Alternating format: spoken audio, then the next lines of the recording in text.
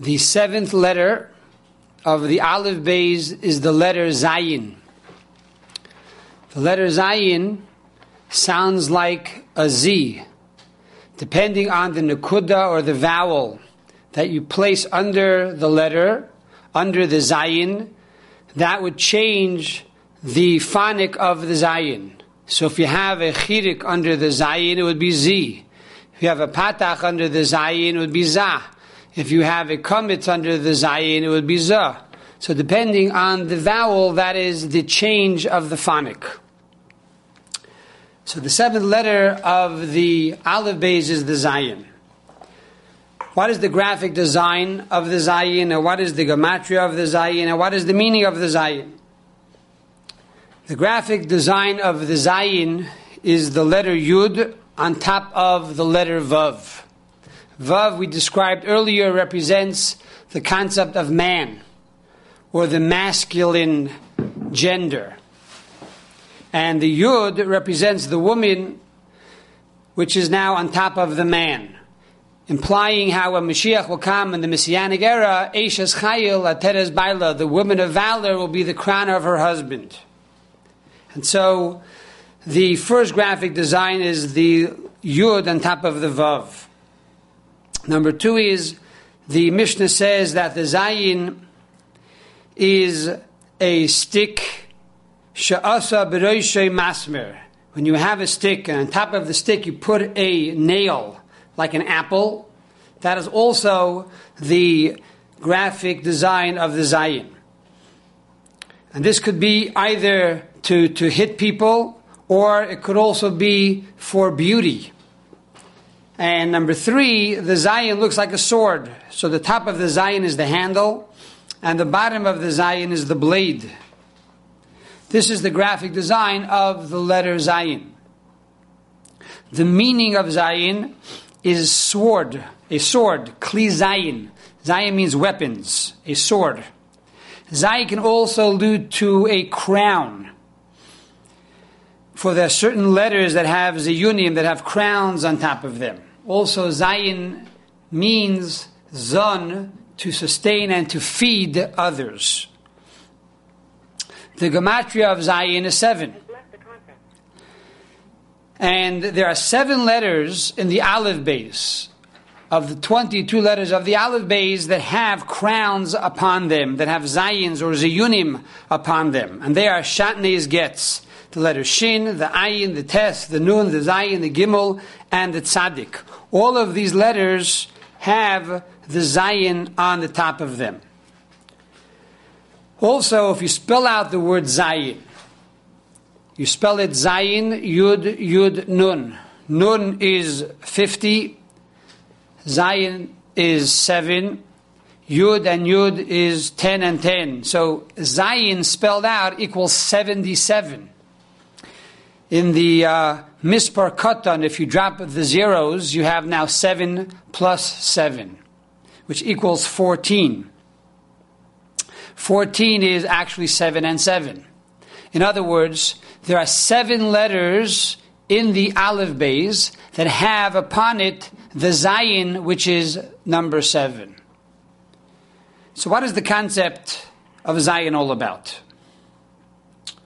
We find when God created the world, He created the world in 7 days. There were 6 weekdays, and the 7th day was Shabbos. And we are told that the same is true for the creation of the universe.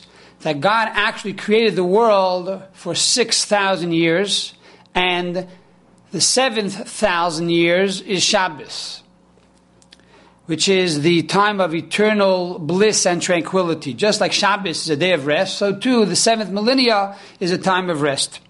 So Sunday in the Torah, it says on the first day of creation, the first day was created with the midah, the attribute of chesed, of kindness.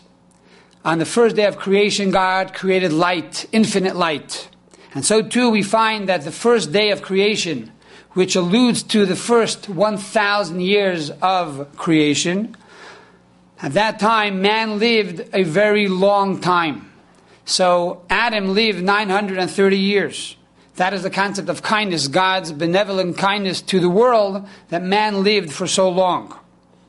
Monday, the second day of creation, represents the second concept of the midah of Gevurah.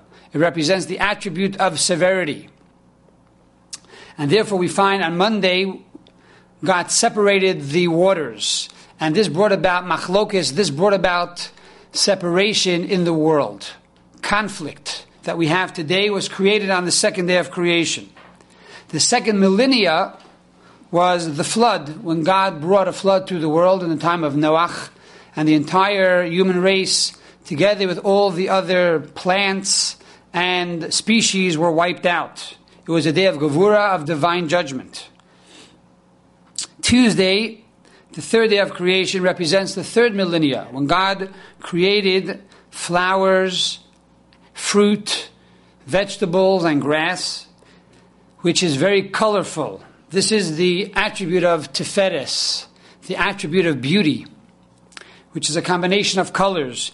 In the third millennia, God gave the Torah to the Jewish people, and He gave the 7 Noachide laws to the nations of the world.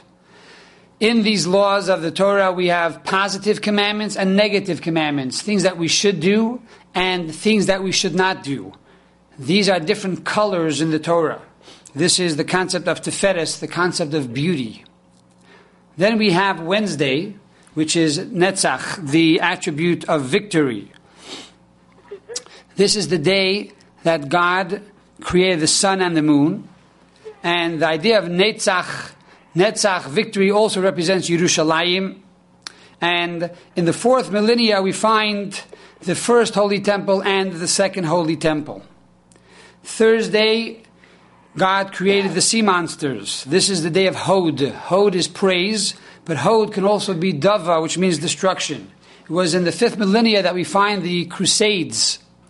And the Crusaders that killed tens of thousands, if not hundreds of thousands of Jews, al Kiddush Hashem, sanctifying the name of God. So it was a day of Hod, a day of praise when they praised God's name.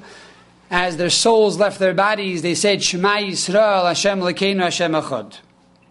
And Friday, which is the 6th day of creation, was the creation of Adam, the creation of man. We are told that in the 6th millennia, already after the year 5500, says the Orach Chaim HaKadosh, the world was ready for the Mashiach. In other words, by the year 1740, the world was already awaiting the ultimate redemption through the coming of Mashiach. And therefore we find that Adam is actually an acronym for Aleph, Adam, Dalid, David, and Mem, Mashiach. For Adam represents the soul of King David and also the soul of Mashiach amongst all the other souls of creation. So this is the 7 days of creation. This is the Zayin of creation. We also find that one day of creation alludes to 1,000 years. And we are told that if 1,000 years is divided up into 24 hours, then every hour of this universal clock equals 41.67 hours. So to round it off, every 42 years, we actually add one more hour to the universal clock. And so therefore, based on the universal clock today, in Jewish history, we are already past midday on Friday afternoon. There's another opinion in Kabbalah that the way we count the 1 day of 1,000 years is actually from sunrise to sunset, and therefore we divide it by 12, not 24. And so therefore, every hour is 83 years. And based on this, we are now Friday afternoon after 3 o'clock. The concept is that Friday afternoon, when you come into a Jewish house, what do you smell? You smell Shabbos. You smell the gefilte fish. You smell the chicken soup. You smell the delicious potato kugel. You smell the delicious chicken, roast chicken, and roast beef that is being made for the Shabbos. The whole house is permeated with the aura of Shabbos. And the same is true now in the world, that the entire world now, already after Friday midday, we already begin to taste of the aura of Shabbos, which is the aura of the Mashiach. And that is why already in the year 5500, which corresponds to the year 1740, says the Orach Chaim that already the world was ready for the Mashiach. As we explained, that the Baal Shem Tov, who was born in 1698, and at the year 1734, he revealed himself to the world, and he said that he came to the world to teach them the secrets of the Torah. And we know the story that when the Baal Shem Tov had an out-of-body experience, and he came before the Mashiach, and he said, Mashiach, emasai ka'asi mar, Mashiach, when are you going to come? Mashiach responded, when the well springs of your teachings will be spread forth throughout the entire world, then I will come. And therefore now is the time to learn these secrets of the Baal Shem Tov, which are also based on the teachings of Rabbi Isaac Luria of Kabbalah. And Rabbi Isaac Luria already in the 16th century said the mitzvah legali zeisa chachma. It's a mitzvah today. It's an obligation for every person to learn the secrets of the Kabbalah.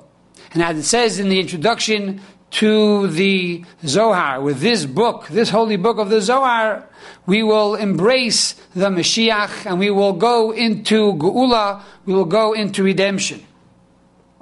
So therefore, the concept of learning Kabbalah and learning Chassidus is an important aspect of how to bring about this Geula, this redemption through the coming of Mashiach.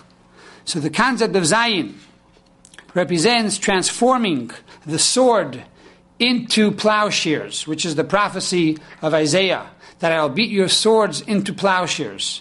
And furthermore, Shabbos is a day of peace and tranquility. And it also alludes to the ultimate Shabbos, when the world will be at peace with one another.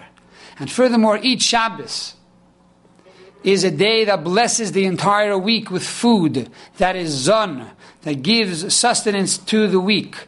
And therefore, by coming to the shul on Shabbos, and by lighting the candles on Shabbos, before Shabbos, and making the kiddush on the Shabbos, we are able to bless the coming week with all the parnasa and sustenance that we need. So we hope and pray to see the concept of Zion realized, with an end to war and an end to strife, but rather a world of universal peace with the coming of Mashiach speedily in our days.